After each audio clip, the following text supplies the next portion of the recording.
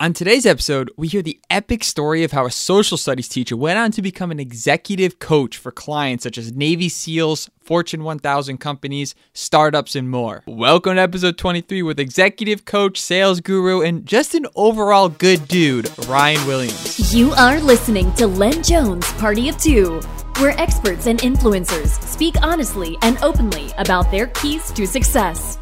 Sponsored by TrueFace.ai, where your face is the key. For more information on TrueFace, please contact your host at ian@trueface.ai. Now, pay close attention, cause you gonna learn today.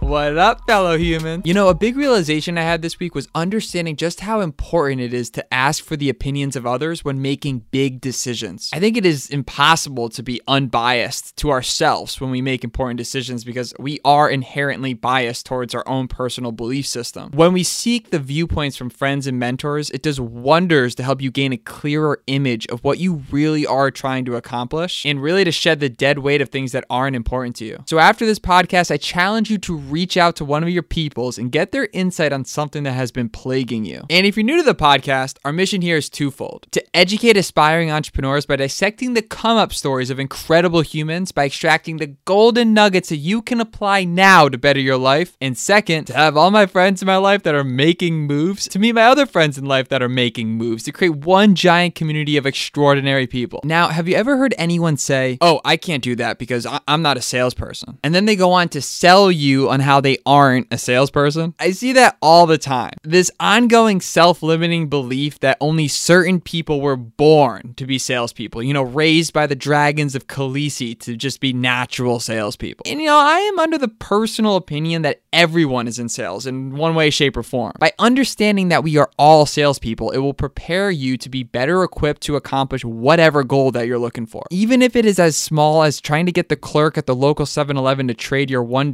for 4 quarters to do laundry without actually having to make a purchase. Sales skills are magical for all aspects of life, and that is why I am stoked to have today's guest, Ryan Williams, on the podcast. I first met Ryan during my time going through the 500 Startups Accelerator program with my company, TrueFace. Ryan gave a talk about how to find your ideal customer profile along with buyer personas, and I was hooked to his teaching style and his way of explaining things. Ryan's story is an epic one that is highly unusual in terms of a typical career. Ryan started off as a social studies teacher for many years, but had this urge to do more to help more kids at once, which got him into fundraising for the Boys and Girls Club, raising millions of dollars for them. Fast forward, that led Ryan to becoming a sales trainer for multiple massive startups, and now Ryan is an executive coach for clients such as Navy SEALs, Fortune 1000 executives, startups, and more. On today's episode, Ryan speaks about how important culture is to predicting the future growth of a sales organization, Ryan's unique philosophy on education as it pertains to college, how to get yourself to stand out from the pack, what to look for to create a seamless sales cycle that doesn't waste your time, and an insight into the minds of fighter pilots and Navy SEALs upon entering the market. After listening to this podcast, I'd love for you to leave a comment telling me the one thing you liked best. It could be some sort of idea, concept, or strategy that you really got the most out of and can implement into your life now. And so without further ado,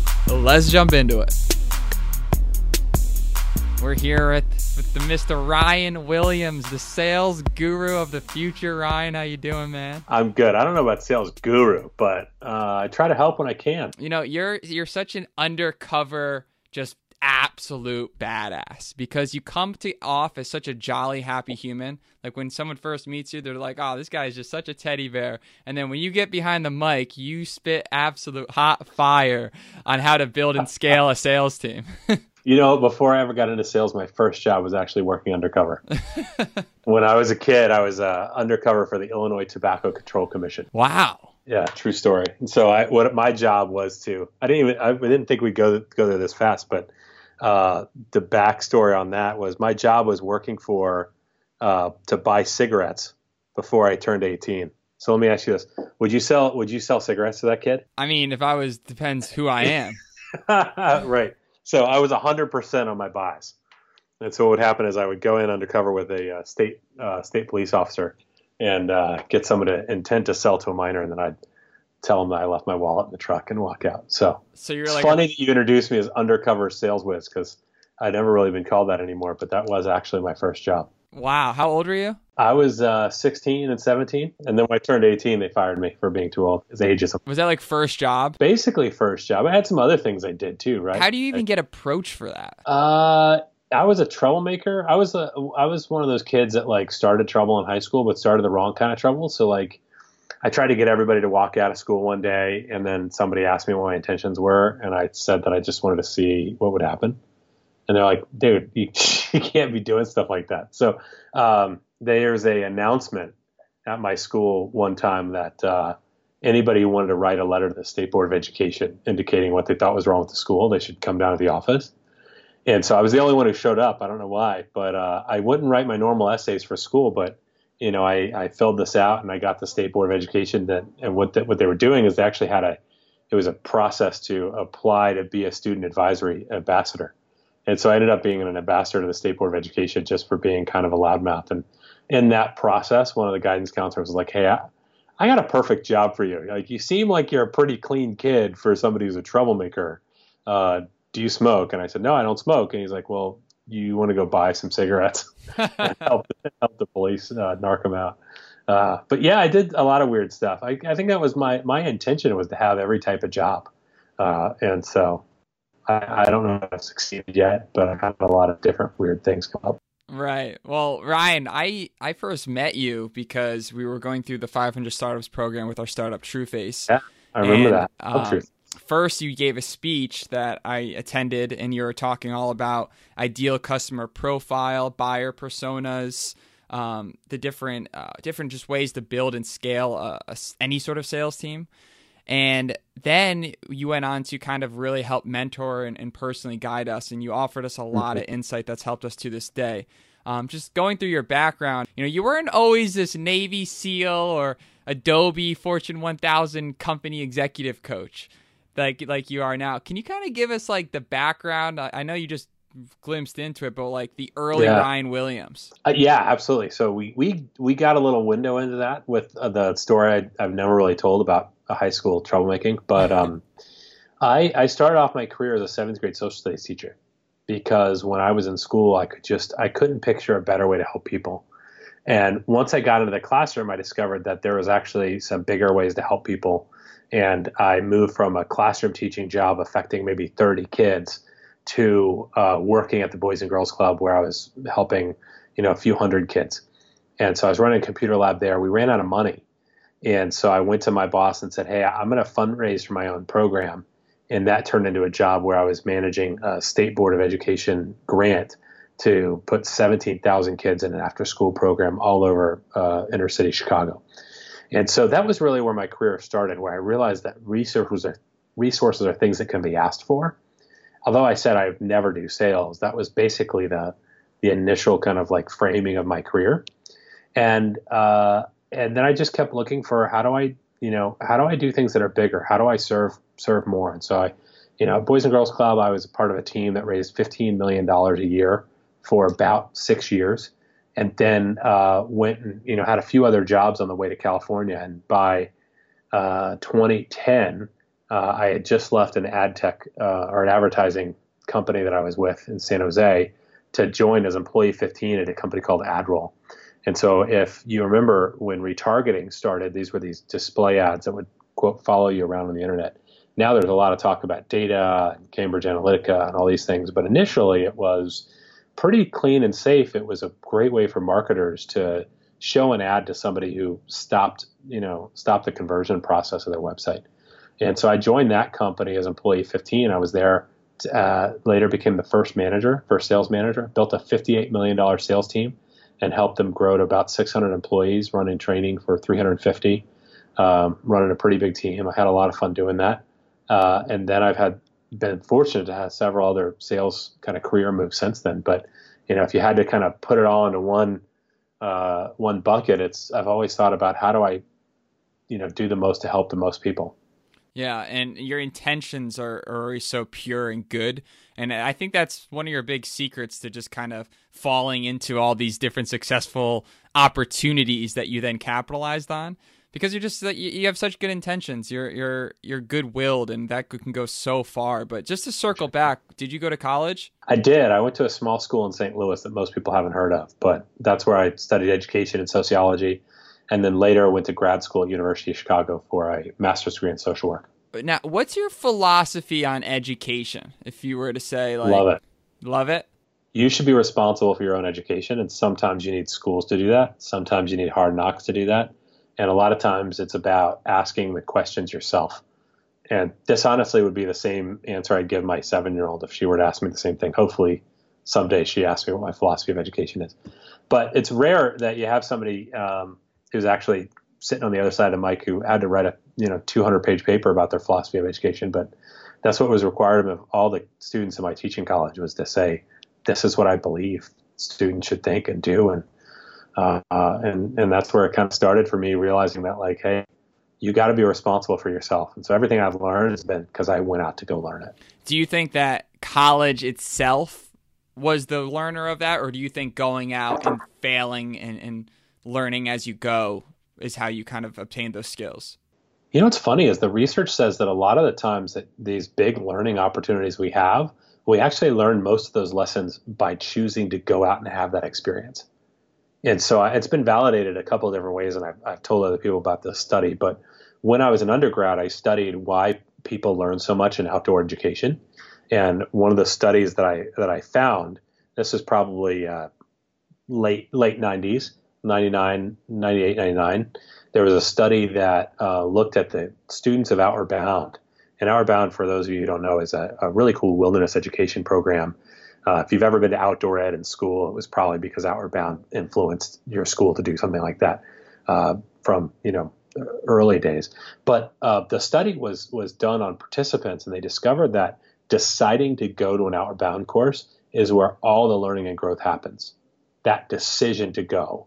And then everything else is antidote that fills in, like, hey, this is, it's basically like you've outlined the growth that you want to have mentally, and then you receive that. So, going to college because somebody says you should, I don't think you're making that kind of commitment where you're going to be open to learning that. Where for me, I was going to college to kind of get even with the people who said that I wasn't smart enough to go. So I'd already kind of made a decision. This is what I want to learn. This is what I wanted to do. And I fought tooth and nail. I'm not a very smart kid. And so I fought tooth and nail to get to that B average that I knew I'd need if I were ever go to grad school. And I called my mom one time crying that I thought I was going to get a low grade on something. And she said, I don't know why you're working so hard at this. You don't even like school. Why would you want to go to grad school? And I was offended. She didn't understand that, like, this was me getting even with the world. Like, this is what I wanted to go out and do. And I think it's really more that persistence. And so I hope that, people that are kind of on the fence about whether or not they stay in school, go to school, seek out another program, go to a hacker camp, and all those other decisions you make in life really just comes down to, what are you trying to accomplish? And how do you be of service to other folks by doing that? Yeah, it's definitely tough to be passionate about something that you're just not into. Yeah. Like, I can't get Did you go to school? Yeah. I went to University of New Hampshire, studied economics for the sole fact that economics sounded smarter than business. Okay. I like that. Right. It's not quite econometrics, but it's close. Right. I first got involved with network marketing when I was fresh out of when I was in school, and that basically involved building and developing a sales team. And that was the most amazing learning lessons I ever learned, because I had to fail first. I had to literally get in front of people, present, and, just learned as I went. But I think that anybody that is passionate about something, they need to be fired up about it in general, just kind of like what you were talking about. But so you were a social studies teacher fresh out of college. Yeah. So I actually, you're asking a lot about, like, kind of core beliefs and foundational stuff. And I didn't think that you could go to school and then one day graduate and say, now I'm a teacher. Yeah, that offended me also. So I didn't think that you should pick anything that you have to then go do to then become. You should instead decide that, if you're going to be an educator, decide you're going to be an educator that day. And so when I went off to school, I took that approach with it. And so any breaks I had, I was home teaching at West Chicago Middle School for several breaks. I spent the summers teaching at a summer camp in northern Michigan, where I was a kayak instructor. I built the curriculum to see kayaking for these kids, and I loved thinking of myself as an educator. And so by the time I graduated school, I had more hours teaching than a first-year teacher would have. And so I just went to them and said, hey, one, pay me as a second-year teacher. And they did that, which was very kind. Because I think now looking back, I don't know if I would have evaluated myself the same way, but I learned a heck of a lot from all those experiences. And I called myself an educator from the point that I wanted to do that. And so, I think there's a lot of kids in school who might be listening and saying, hey, someday I'm then going to get into marketing. Well, there's no reason to wait and get into marketing. As you know this, there are so many other things you can market. You can run Facebook experiments on your own. You can build a site or a community. You can do product marketing for yourself, write your own blog, get into content. You don't need to wait and decide you're going to be in marketing the day of graduation. That's wasting 4 years in my eyes. Yeah, absolutely. And it's cool. Your story's cool because, I mean, that's such like a 180, going in as a teacher and then all of a sudden teacher to business, advising early stage startups and getting into business. But do you think that the foundation of you as a teacher really laid down the foundation for you today when coaching clients? Yeah, it's amazing. People look at that and they point and they say, man, obviously you're a teacher because I learned so much. My job as a coach isn't actually to teach anybody something. It's to help them on the path that they need to be on to go get the lessons that will play into them being successful. And so usually what we do in coaching sessions is we start with like, where are you going and what are you trying to accomplish? And then we back into what do you need to get there? And that's usually what I do is I spend a lot of time helping, whether it's startups or executives. And you mentioned that I do some coaching with those who are career transitioning from the Navy and other, kind of divisions of special forces, both SEALs as well as fighter pilots, Green Berets, Airborne Rangers, who are saying, hey, I want to go out and get this cool career transition. How do I go do that? And a lot of my work is helping identify what needs to be done for that client. So whether it's business or whether it's career or whether it's students, it really comes down to helping people identify that rather than actually like, hey, I'm going to teach you this new thing, even though I do still love to teach. And obviously we met because I do sales talks and a lot of them are on my blog at salescollider.com. But yeah, I can't turn off the teacher. But usually that's not what my core job is. Right. So let's circle back a little bit into sales and training. And, you really have such a unique insight into how to grow and scale a sales team. I'd love to kind of know about, what is it that you look for in a thriving sales team? Yeah. So sales is one of those things where you can actually tell a lot about a sales team by culture.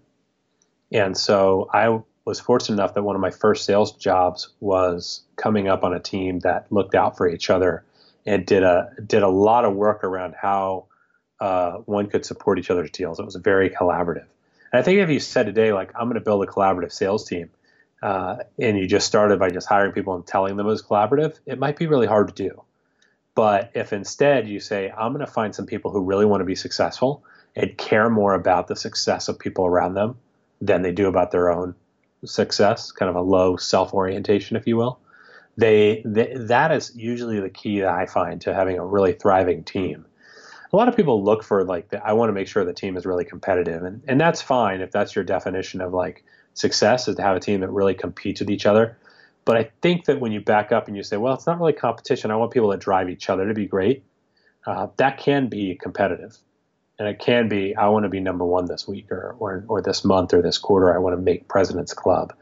But if you're driving to be the best because the person sitting next to you is driving to be their best too, that can lead to some of that great chemistry that I really like to see in a sales team.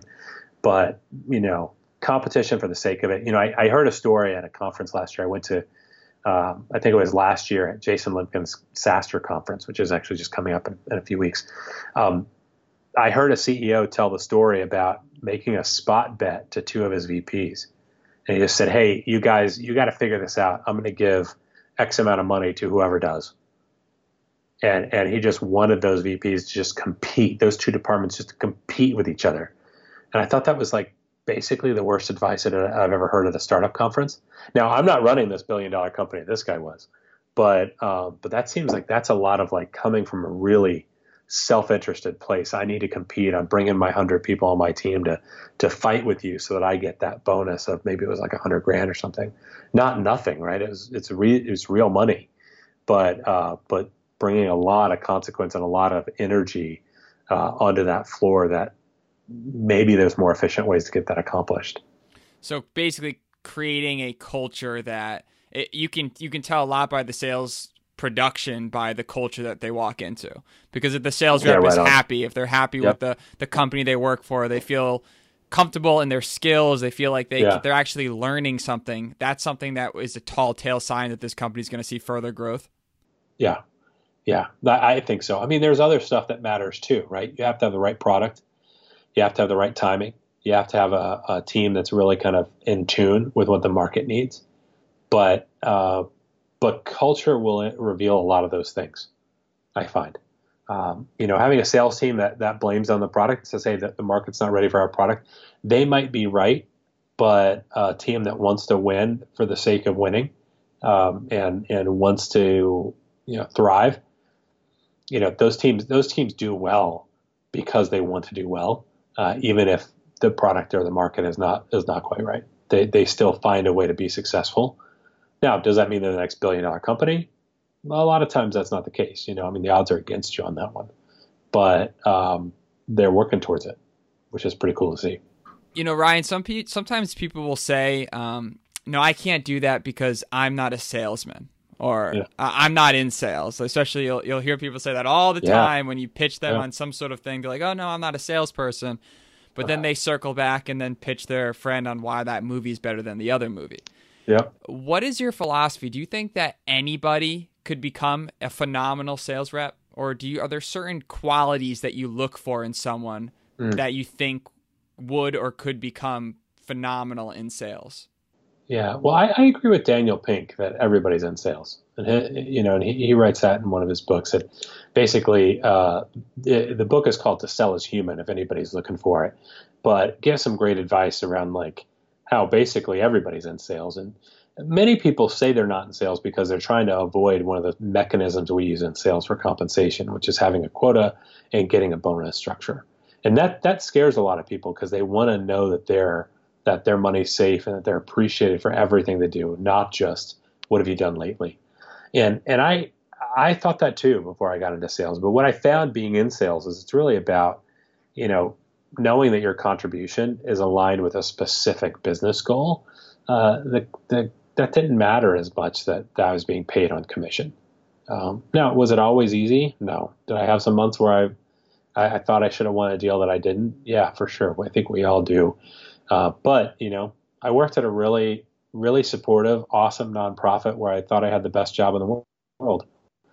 And then I got furloughed after Christmas because we ran out of money.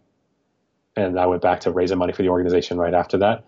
And looking back on those times, I realized that, that really kind of shaped the way that I thought about rewards and incentives. So incentives is one thing that always comes up when someone says they don't want to be in sales. And the other thing is, there's this inherent belief that sales is about being dishonest and about manipulating someone else.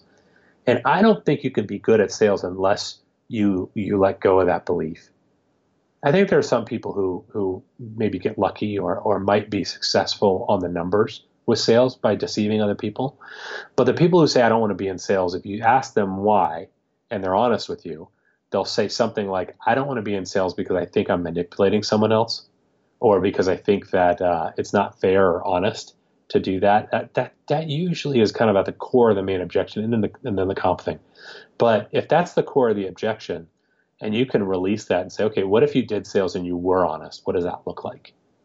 You start to get a really interesting definition, right? Mark Cuban says, when I realized that sales was just helping people, it really got easy, or something like that. I'm probably missing the quote a little bit.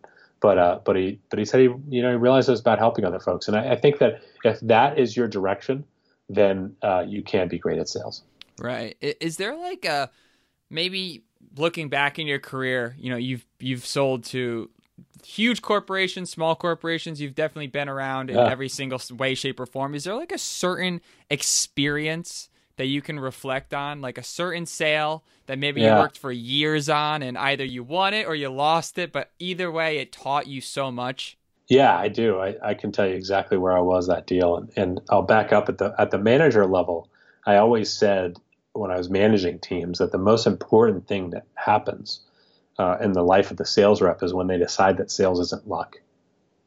Right. So if we say step one is understanding that the quota will take care of itself, and step two is realizing that you need to focus on being honest. Well, then step 3 is really identifying what are the things you can do that control whether or not that piece of business gets done, right? That doesn't necessarily mean who you talk into it. I think there's some skeptics listening that will think, oh yeah, sure, he's full of it because sales really is about manipulation. And I honestly don't believe that it is, but I believe that it is about intention. And you do have to be intentional if you want to get a deal done. The bigger the deal is, the harder it is to get done usually. And that often means that it's really complicated on the buying side of the organization. So if I had to point to one deal, I can tell you exactly where I was. It was November of 2011. I was working at Adwell, and we sold into a subsidiary of GE. And it was a deal that I prospected. It was a deal that pushed our limits a little bit. It was a deal that I felt very proud to be a part of. But it was the first time that I had been selling that I was able to look back and identify every step of the process and choices that I made that led to a place where in November of 2011, I knew the deal would close. And I know the exact date because it was also when my daughter was born. My first daughter, Emma, was born.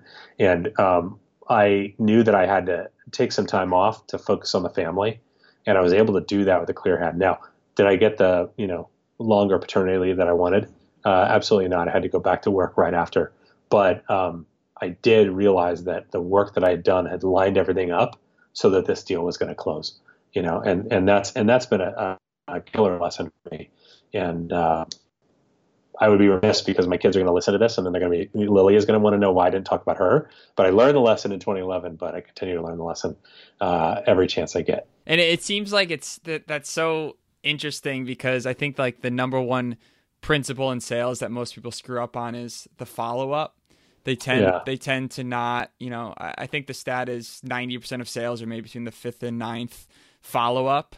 But it's very typical and normal for a human to get turned off when someone says no the first time, let alone the second time. Yeah. I found just doing, software sales for sure that it's all about timing. And if you're not in that ear, if you're not following up correctly, you're just not going to be in a position.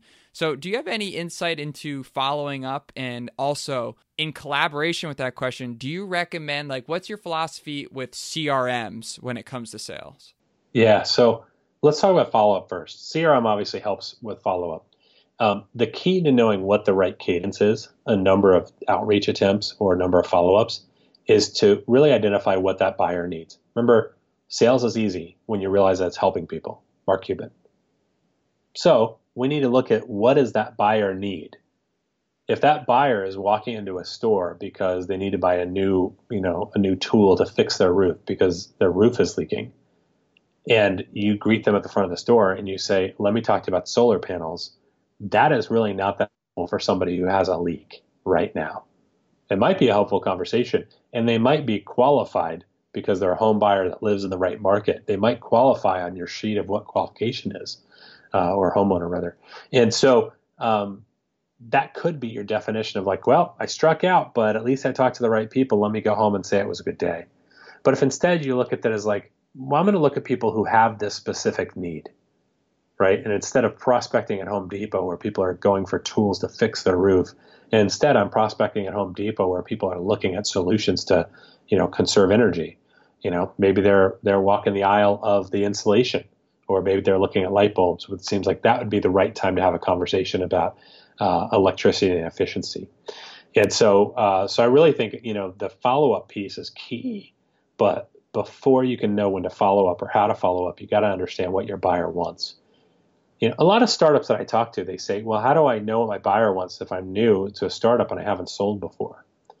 And then I say, well, how did you know this product was a good product to make?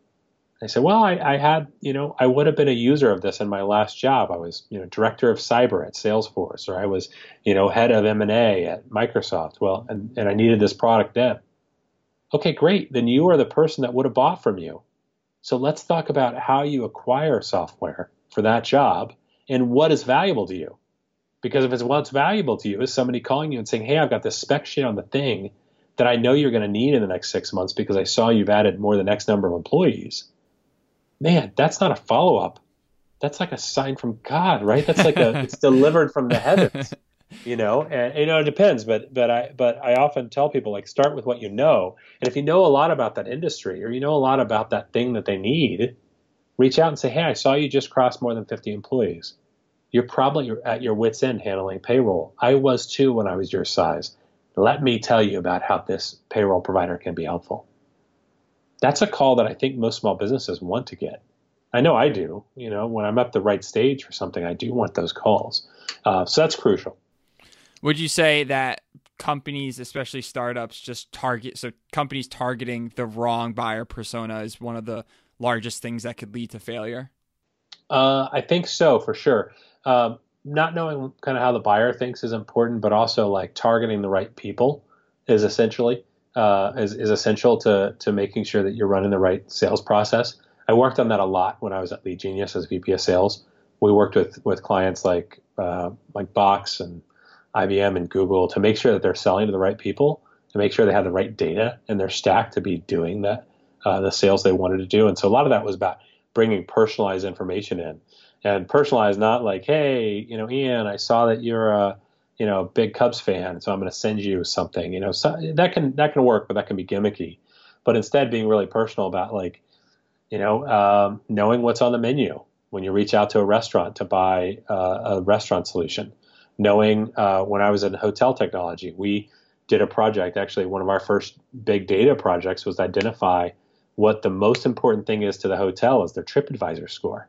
And every GM will talk to you about their TripAdvisor score. So if you're selling to hotels and you call them up and say, hey, Frank, I noticed that you're a 3.5 out of 4 in Yountville, California, they will take that call and they will want to talk to you about how they can change that score, because they want to be 4 out of 4 on the, they don't do stars or circle. Maybe it's 5 out of 5. It's been a while since I was doing that, but that's really important. And that can be authentic if you want to be authentic. And you can target the right people. Yeah, CRM is a player in that. You asked about CRM, and I like being prompted for the right follow-ups, but I also like making sure you're targeting the right people who actually need your product. One thing that I always remember you for is your way of describing undercover tactic ways, going back to you as a 16-year-old, of how to kind of get in front of the right person. And I remember you advised me to change my description in my LinkedIn from, sales to developer evangelist. And what happened with that? Was that good advice or bad advice? It was good advice for a long time. Yeah. Okay. And then we had the correct people that it pertained to more. So now I have switched back to something more relevant. But at the time, it's about being relevant for your buyer, right? Yeah. But at the time, it was pure genius. Now, like, for example, like sometimes when we run marketing campaigns, we run campaigns, from a certain individual inside of our company that's going to prompt them to open that email versus some low hanging fruit inside the company that's not as powerful. Things like that. Are there ever like some? I hope they don't call you low-hanging fruit. Right. We might have a discrimination case. I'm an avocado. I'm good everywhere. But are there any undercover tactics that you think that like are like the most genius ways for someone trying to reach someone way above their pay grade? Say, if I want to contact the CEO of Snapchat tomorrow, do you have any tools or methods to be able to contact anybody? The fastest way to contact somebody like that is to have the right value prop for them. So let me back up and give it. So something I think is really helpful is when we picture scenarios about businesses that we're not in. So if I say, hey, here's how to go talk to Snapchat for your company, TrueFace, that might be a tough thing to do, because you're thinking about like, oh, here are all the people in between here and there at Snap who would be involved in this decision. But I'll tell you what my boss told me when I was in fundraising. I targeted somebody and I said, hey, this person should give us a lot of money. They just gave money to name the hospital after them. And my boss said that you want to have an ask that's equivalent of the person that you're asking. And so if I was going to go to a billionaire and ask them for $100,000, that might not be the right request.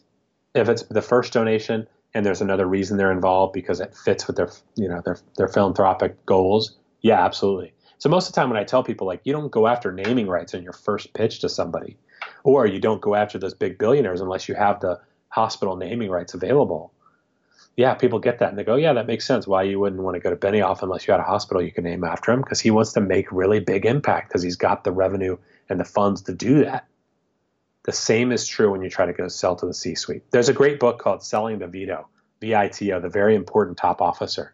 And it's an old book, and and the way you know it's old for sure is that they talk about interoffice mail, where if you send a memo to Microsoft and you address one letter inside there to Bill Gates and one letter to Steve Ballmer, and then et cetera, to all the people that were at Microsoft at the time, then you force these executives to see if anybody else is going to take action on it. So you force them to have a conversation about your product. And the way to do that is to FedEx something to the mailroom, because it's going to get there. And the mailroom's job, what's that guy's job? Is to make sure the mail gets there. He wants to do his job, so he's going to make sure the mail gets on the right desk. And then these 5 letters get opened roughly at the same time, and now they've got to have a conversation about it. Now, will that always work? No. Will that work in today's communication? Maybe if FedEx or somebody's still going to get opened, still going to look important. But if that's your only outreach and you're selling T-shirts for $10 and you're spending $12 on your FedEx envelope, probably doesn't make sense. But if you have the right ask for that person because you know enough about their persona, you say, I'll bet you're struggling with this right now, and your offer is aligned with the level of that where that decision is made. The CEO of Snapchat's not going to make a decision about software that only affects 2 or 3 employees, or if you were selling them a tool for cause marketing. CEO of Snapchat's not working on cause marketing right now. That's not one of their goals. I don't think. Maybe, but there's somebody else who's going to run that. Whereas if you reach out and you say, hey, you know what, I know you're also managing these things with the way you do your public reporting, I was really involved in that stuff. And so knowing what they're interested in, you might be able to get like an SVP of communications or a CEO involved in something like that if the right timing for their company. Right. I like that. So finding the right value prop to present to the proper person is the key to having any sort of potential sale happen. So Can I offer one more shortcut? Of course. Is, if you're selling to public companies, like your example with Snap, is a lot of public companies, you'll be able to find their annual report or a memo from the CEO. Usually that stuff is written by communications anyway, but the example I always point to when I'm training sales teams is looking at a letter that Mark Benioff wrote. I think I used the one from 2017, but he mentions 2 different places that they're going to be the most innovative company in Silicon Valley. And then 2 other places he says, we're going to be the best place to work. We were the #1 best place to work in this magazine, and Forbes said we were on the top, whatever he was that year. And those are 2 really clear concepts that now when you're reaching out, it may not be that you're reaching out to Mark, you might be reaching out to somebody else in the organization, but you want to know, how do they align with innovation? How do they align with being a great place to work, right? If one of the things that you have to do to be a great place to work is to have a keyless entry system so your employees are happy coming to work and don't have to fiddle for keys and badges and using their thumbprints and scanners, they should call you. And that's the perfect time to talk to them about innovation and being a great place to work. But if you're going to pitch, something else that doesn't align with those things, it might be really hard to find somebody who has their OKRs this quarter to fix that thing. Or at Salesforce would be their V2 mom. But understanding really how they evaluate and what they target, I think is just crucial to be successful in sales. What would you say to that person that's like looking for like the ideal job? Say, I wanted to work for Snapchat, right? Or I wanted to work for them. I think a big issue a lot of people run into today is they send in their resume with their cover photo and they become one amongst 300 stacks. Yeah.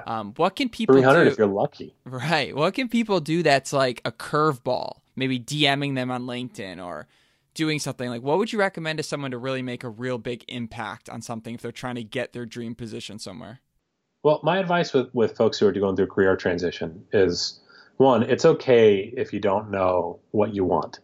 It's okay to network and pursue and to look for opportunities. And as long as you're authentic and you start with giving value first. And that's the hardest part. It's going to start with some self-reflection for you to identify where you provide the most value. This is a hard question to answer if you're listening to this and you're a junior in college and you're thinking about where you're going to intern this summer. This is a really hard question to answer.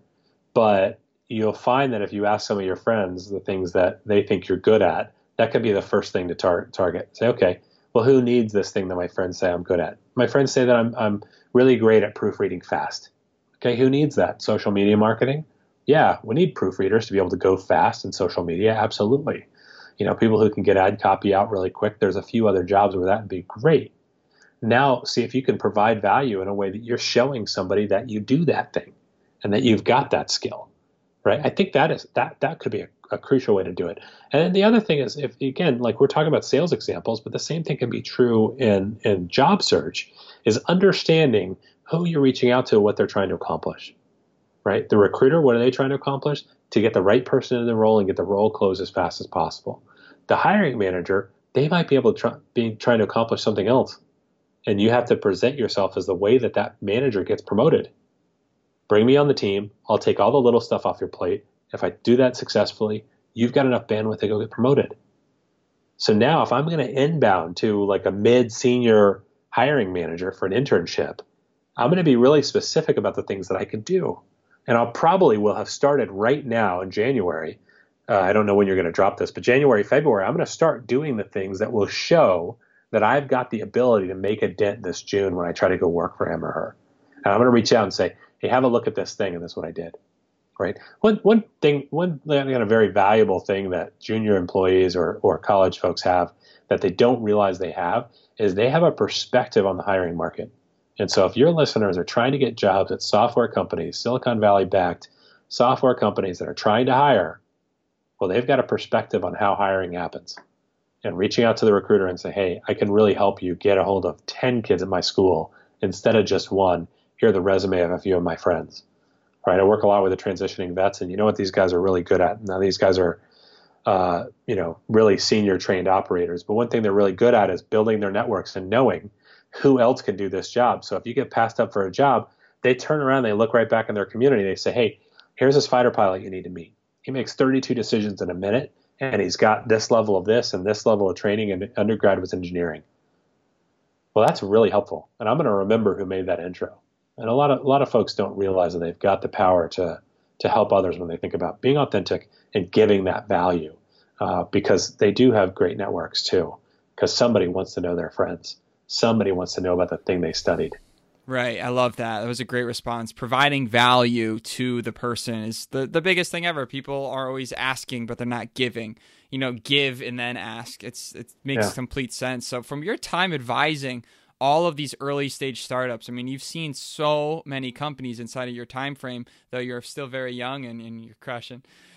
What is the most common attribute that you have found amongst early stage startups that you see as key indicators that they might not be here 3 to 5 years from now? That's an interesting question. I think that, sometimes when you go into a startup and you're interviewing, you notice what people care about, right? Somebody pointed this out a long time ago to me that, you can tell what a culture cares about by how many words they have for the same item, right? Like how many different words do we have for money? And we adopt words from other cultures to even use that language, because money is so important and drives our conversations and our culture. Same thing, right? You go into a startup and you listen to their words, right? You can hear culturally what's important to them by the things that they talk about.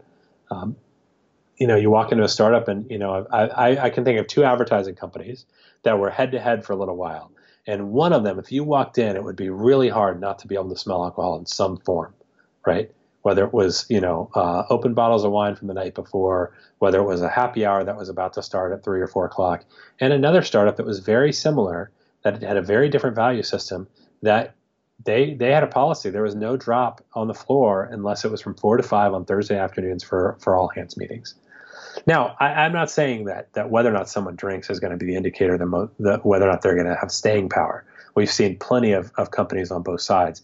But as an example to what type of culture that is, if it's a party culture, okay, that's one of the things they look for. So a straight answer on like what are the qualities that shows you someone's not going to be around, if they're spending time on the wrong stuff. If they're behind and they're trying to catch up to an industry incumbent, it probably shouldn't be one of those offices that feels like a party every day. It should probably be one of those offices where you go in, an example of this. So I hosted an event at my company, Admiral, years and years ago when I was running training there. And at this point, I had 3 teams it was about probably total 20 people. And I left the sales floor to host this event. I had 3 or 4 other sales leaders with me that wanted a quick tour before we did our meeting. And so I brought some people by, and this was a comment from a really good friend of mine who saw the sales floor and looked at it and said, "Oh wait, what's that team all about?" I said, "Oh, that's my team." And he looked at his watch, and it was just about it was just about 6 o'clock, and he was like, "I'm going to text a picture of this to my team to show them that your team is still working." And it didn't occur to me that would be a sign that we were going to be successful and get to a place we're doing $300 million revenue. It was just a sign to me that I had people that wanted and cared about doing well and doing well together. And you could feel that because it didn't feel like everybody was chained to their desk. Like I was in an ad agency in San Jose. We were absolutely chained to our desk. That was not the case here. It was people that wanted to be there, wanted to do well, wanted to kick ass. And that was really cool. Yeah, and it goes back to the culture. The culture is just the nourishing ground for growth. Building your business like a jungle. Make sure you got your nutrients. You got to have everything in the jungle. Make people happy. Absolutely. Yeah. Well, I mean, you walk into a startup, whether you're deciding to invest, whether you're trying to work there, or whether you're deciding if they're going to be good mentors there. When you walk in, if you start and you can keep yourself authentic and engage in the conversations you have, you're going to hear what that culture is like. You're going to hear if it's supportive. You're going to hear if it's cutthroat. You're going to hear if it's going to be a nightmare scenario like out of one of Dan Lyons' stories, or you're going to hear oh man, this is really a place that young people thrive, and that'll be a good tell about what you're looking for. Definitely. I'm super interested in Elite Meet. On your LinkedIn. I got involved because of you guys. Sean is the one who introduced me to Elite Meet. It's so cool. CEO. Did you know that? I did not know that he introduced you. No. Yeah. Yeah. Wow. So I got a cold call when I was back working at 500 startups, and I was an entrepreneur in residence there. I was starting my sales consulting company at the time, and starting to get into more coaching. And so I was brought in as a sales coach for those founders that were in I think that was batch 21 and 22 that I was there for. And while I was there, Sean, who reached out and said, "Hey, does anybody have any interest in talking to some veterans who are making career transitions?" And I, of course, stuck my hand up for two reasons. One, I've had really shitty career transitions. Like it all sounds great. You were telling me like people look at, chapter 20 and think that the book started out great when they look and evaluate people who have a chance to tell their story in forums like this. I've had some really shitty career transitions. I've had some times where it took me 8-9 months to go find a job. And that sucks. And so when somebody said, "Hey, do you mind talking to a group of transitioning vets about this?" I said, "Absolutely." And then I started to learn about the community, that transitioning vets is a great cause. But an additional kind of factor with this group is that these are men and women who are transitioning from the top 1% of their jobs in the military. Right? Green Berets are what they call force multipliers. They go in and they teach other people around them to be more successful. They go in, often they're training local indigenous forces. How cool is that? How much do you want to be like that at your startup, right? Yeah. One of the guys that I worked with was, when he was serving as a Navy SEAL, and it was responsible for a very large training implementation. And he said, "I don't really know what I'm going to do after this. I wonder if anybody needs this type of skill out in the startup world." Absolutely. I ran training for 300 people and I barely knew what I was doing. I would love for somebody who regularly is training thousands of people to keep their skills sharp because they're doing it on a different timeline, right? These fighter pilots who make, I think I said 32 decisions in a minute earlier. I'm not sure what the real count is, but the ability to execute quickly, that is just awesome. So if you want to know more, elitemeet.us is the website where you can figure out if there's a way for you to get involved.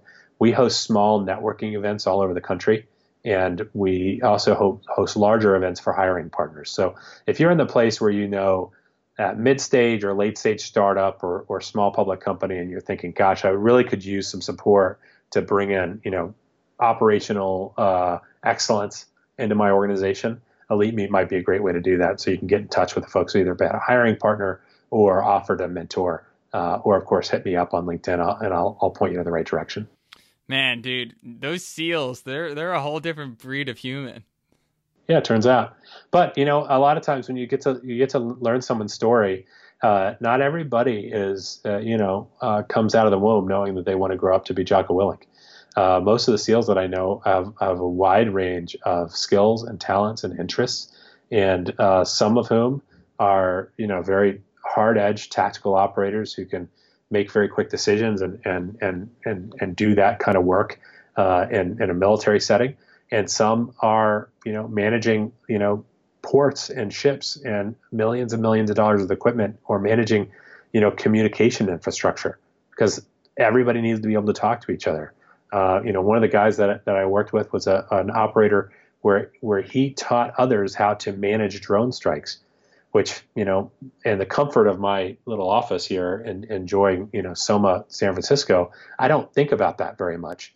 But the fact that there was somebody who figured out a way to train a group of people to be able to do something so that they could increase their efficiency by 100% in the first attempt, and then basically reduce by a multiplier of 10 the amount of time that it takes to remove a target, that's pretty cool. Yeah.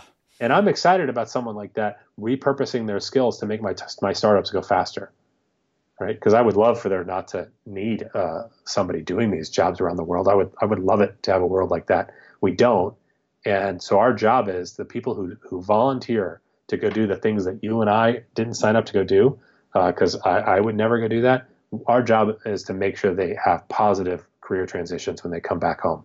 And that's one of the things I work on with that organization. So for anybody who wants to learn more, I'd be happy to connect them. Man, I love that. That's your passion. You're passionate about it, and it's so cool. I can't turn it off, man. Can't turn it off. But people see you again, and they see your background and your story, and when you go up in these speeches and they see you and they're like, wow, like your training and your knowledge is so extensive on the subject of sales. You've been doing it for so long. You're able to walk into any situation with anybody and just be yourself. And it's hard to just be yourself in high pressured situations. But is there something that, like, when looking at yourself, that you think that you low key suck at and you wish you were better? I think being able to leave ego at the door and being able to walk into a room and be authentic, that's a hard thing to do. A lot of people talk about, I'm an introvert, so I can't go do sales, or I can't go into a room or give a talk. And truthfully, I think that, we're all have some things that we're introverted about.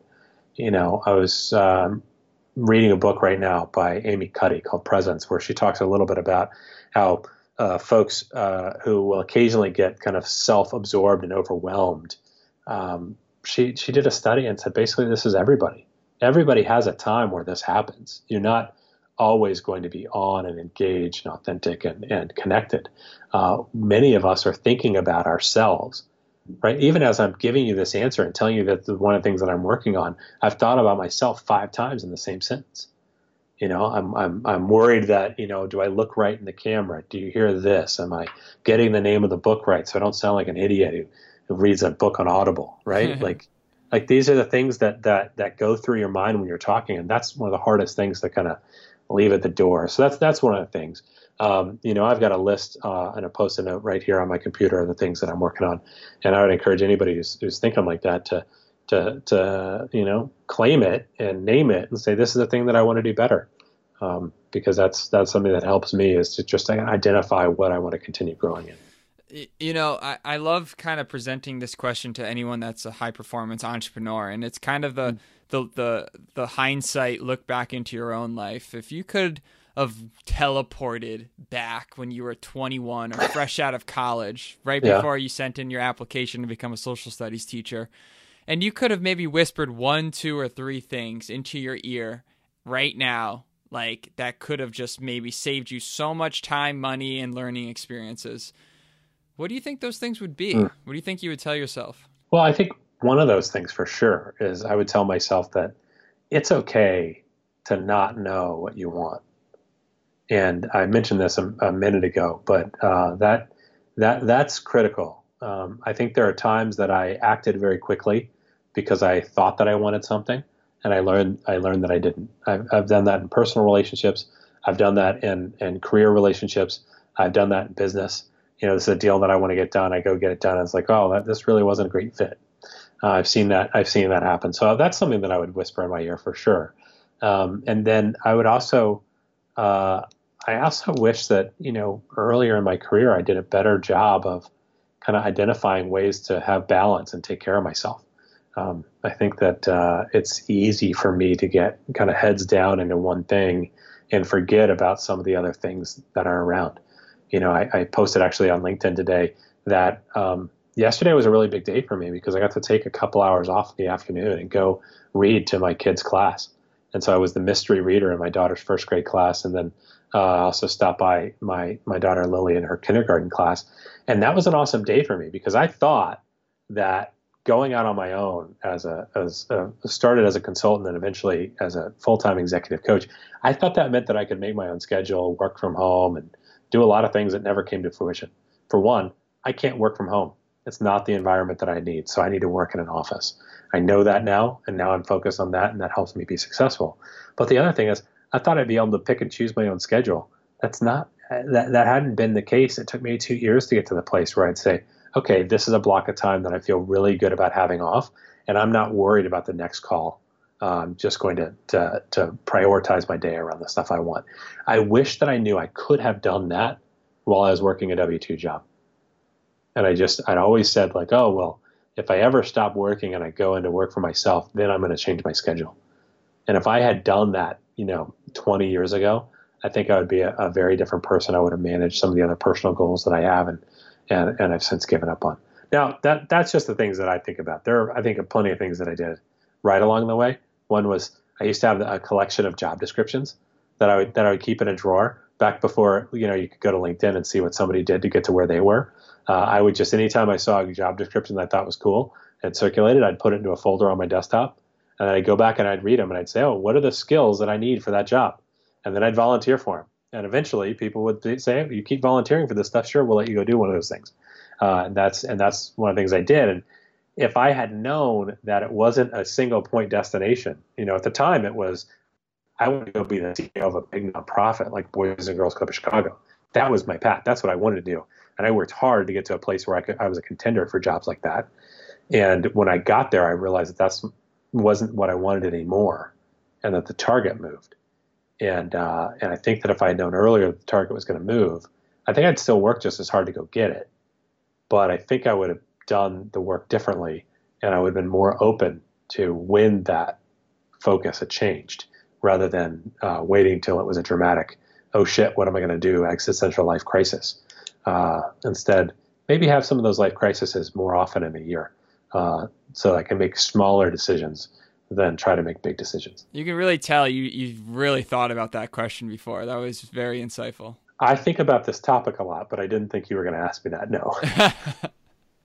I feel you. Do you have a certain spot or certain thing in your life where you, it's kind of like your idea place? Like you just whenever you're in this location doing this thing, your mind just flows with ideas and creativity. I don't really have one of those. There are some places where I wish that were the case. But one of the things that I've started to do is, let myself off the hook if those thoughts I write a lot for my job. And so when I'm trying to get something written, sometimes it doesn't come to me, and I'm trying to let myself off the hook to allow that creativity to happen at some other time, or in some other place. Trying to design better environments for myself. I had this amazing experience last fall. I went on a 10-day workshop at University of California at Berkeley, and the Haas School of Business has a partnership with the Berkeley Executive Coaching Institute. And so I went there to start working on certification as an executive coach. And because there was so much to do in the program, I had to tell my family and my clients that my phone was going to be off. And it was basically like 10 days of having my phone off. And I discovered that, and this may seem like, people listening will be like, yeah, dummy, of course your phone's a distraction. But I hadn't realized how much of a distraction my phone had been until I had set it down and had that kind of, present, handful of days. And I realized that that's something that contributes, and so even as we talk now, my phone's on a charger somewhere that I'm away from. And not only a year ago did I actually make fun of somebody for having their phone on a charger that wasn't near them. Like, why wouldn't you just plug this in on your desk so you could watch your phone too? Was a thought that I had. And now I'm on the other side of that argument. Yeah. Pretty holy. I think a lot of people can relate to that. I know I personally can. That's definitely my biggest kryptonite is Instagram Explore page. It's like, damn, it's got all this all this scuba diving, fish, weird stuff I'm into. Like, I just find myself. I mean, what's interesting is like a nice self-reflection is when you go to those Explore pages, or if you go to like Amazon, like suggested products, it starts to tell you what the device knows about you. Right. There's other ways to do this too. Actually, you can go look up what cookie pools your browser's had, and it'll say, hey, this is what we know about you. You know, you're between 40 and 45. This is the type of car you drive. This is the type of job you have. Those sites too you can go to. But if you just go to Instagram Explorer, the stuff they're suggesting is the stuff that you've already shown interest in. So if you don't like what's on that page, maybe do some self-reflection. Is there any website that you can go to see those cookies? Yeah, I would have to Google and find you one, but maybe I'll send you one for the show notes. But cool. But there's a couple different resources that I'm thinking of that where you used to be able to find out what behavioral targeting campaigns you read. Now with a lot of the stuff that came out post Cambridge Analytica, I think there's probably some links and better articles than whatever I'd find for you. But I'll give it a look. Nice. Well, Ryan, we've come to the ultimate glorious question that is the Len Jones Party of Two podcast. And that has to do with the person right now that's maybe listening to this on their morning or their afternoon commute. And, you know, maybe they just had a long day at work and either they love what they're doing, maybe they're crushing it. Maybe they're making Google engineering money, making $300,000 a year, lifestyle, beautiful, everything. Or, you know, maybe they hate what they're doing. They feel underfulfilled. They feel like they're not learning anything new. But in the back of their mind, they're thinking to themselves, like, I want to start a business, or I want to start a side hustle, or I want to do something that's me, that really uses my talents. But something's holding them back. I don't know what it is, but something's holding them back, and they're not making those first moves. What would you say to that person that's right on the edge of taking a massive leap of faith in their life towards doing what they love? Well, I think that, I can't say what's right for everybody. I'm not there. I'm not sitting next to you, on that commute home. But when I start to think about being at those kind of critical steps, right? Like I told a mentor of mine who was just one of the best advisors I've ever had. I told her about starting my business. I said, I think I'm about to jump off this cliff. And she reacted to that really negatively. She was like, why are you talking about jumping off a cliff? Like, this is an amazing thing. Like, if you use another metaphor, I think she said something about soaring, but at this point, my mentor was telling me I was wrong, so I was blacked out. But she basically had made the point, if you change that metaphor and you think about not it is a big change and you're jumping off the cliff, but instead there are these small changes. Maybe you're taking flight. That I think is what I'm trying to say here is that, if you feel like it's a huge step, it might be, but rarely in my life has it been such a big step. It can be a little step. And so, I would just say, if you're thinking, gosh, I'd really like to work for myself, but I don't know where to start with what are the things that people naturally come to you for? Those are valuable things that somebody else is looking for. Where can you apply that?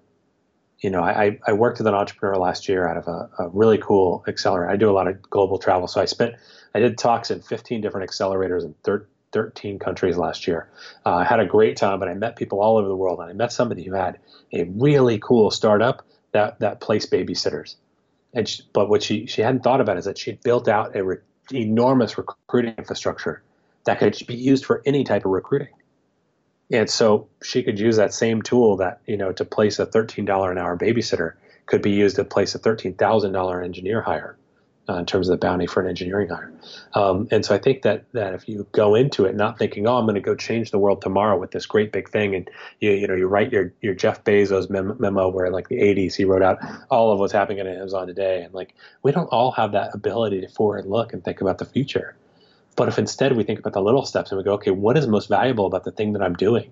What do my friends come and ask me about? That starts to get really powerful because okay, how do I monetize this little thing? When I discovered that one of the best things that I did as a manager was to implement coaching on my team, it started to feel really natural to say, oh, you know what? I want to coach full time because that's the best part of what I was doing as a sales leader was coaching and helping other people reach their goals, their dreams. That was really fun. I want to go do that. I wonder if anybody would ever pay me to go do that. And as soon as I put that out in the world, I discovered that sure enough, there are people who saw a lot of value to that. And it's just a matter of aligning that value with the amount of time that you can spend for it and deciding if it works for you. So if you're on that commute home and you're thinking, gosh, man, this sounds great to have my own business, one, know that it's a long road and it's really hard, but there are little things that you can do and you can start right now, whether that's listening to Gary Vee, taking his advice for going to a yard sale and selling something on eBay. or going to Craigslist and looking to see, hey, what's advertised as a need on Craigslist? Can you do that? Maybe it's rehabbing furniture. Maybe it's helping somebody with their accounting. Maybe it's being a personal assistant. There are other things that you can do right now that you might get a lot of enjoyment out of, and discover that your side hustle can be a hobby you get paid for. Love it. Ryan, how can people find more of Ryan Williams? If I'm just memorized by your words, where can I find more of you? Well, follow me on LinkedIn. I send out a lot of updates. I'm going to try to send out more updates on talks I've given. If you're interested on the sales side of things, and this can be helpful for founders, both sales books I'm reading as well as talks I've given, I've spent the last year and a half trying to get a lot of those on my website, salescollider.com/blog. We'll take you to a couple of interviews I'm really proud of, 2 Series A investors talking about what they look at. One, the MD from Bain Capital, as well as a partner at Emergence Capital, who both have done amazing deals in the venture space, talking about what it takes for a Series A company to be at that stage. If you're thinking about getting your value prop figured out, you should check out on the blog. I do a talk for Latvian founders on how to do fundraising, but it's really applicable to anybody. But it's around finding those kind of specific value props, 5 specifics, and a way to introduce yourself. That can be good for career transition. This talk is about fundraising, but it's things like that you'll find on the site.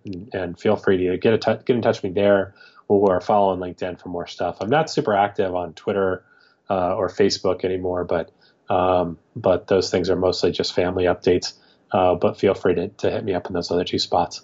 All right, Ryan, it's been real, man. I really appreciate your time as always. And next time you're out in Santa Monica, holla at your boy. Oh, I'd love to come down to the Silicon Beach and surf a little. Nice. So we'll get that done sometime soon. Awesome, man. Well, I appreciate it again, and looking forward to keeping in touch. I'm a True Face crew. I said what's up, all right? All right, peace. Thank you for listening to another episode of Len Jones Party of 2. If you enjoyed it, please leave us a review and subscribe to stay up to date on our new episodes. And remember, hope is not a strategy. Keep making moves. Till next time, peace.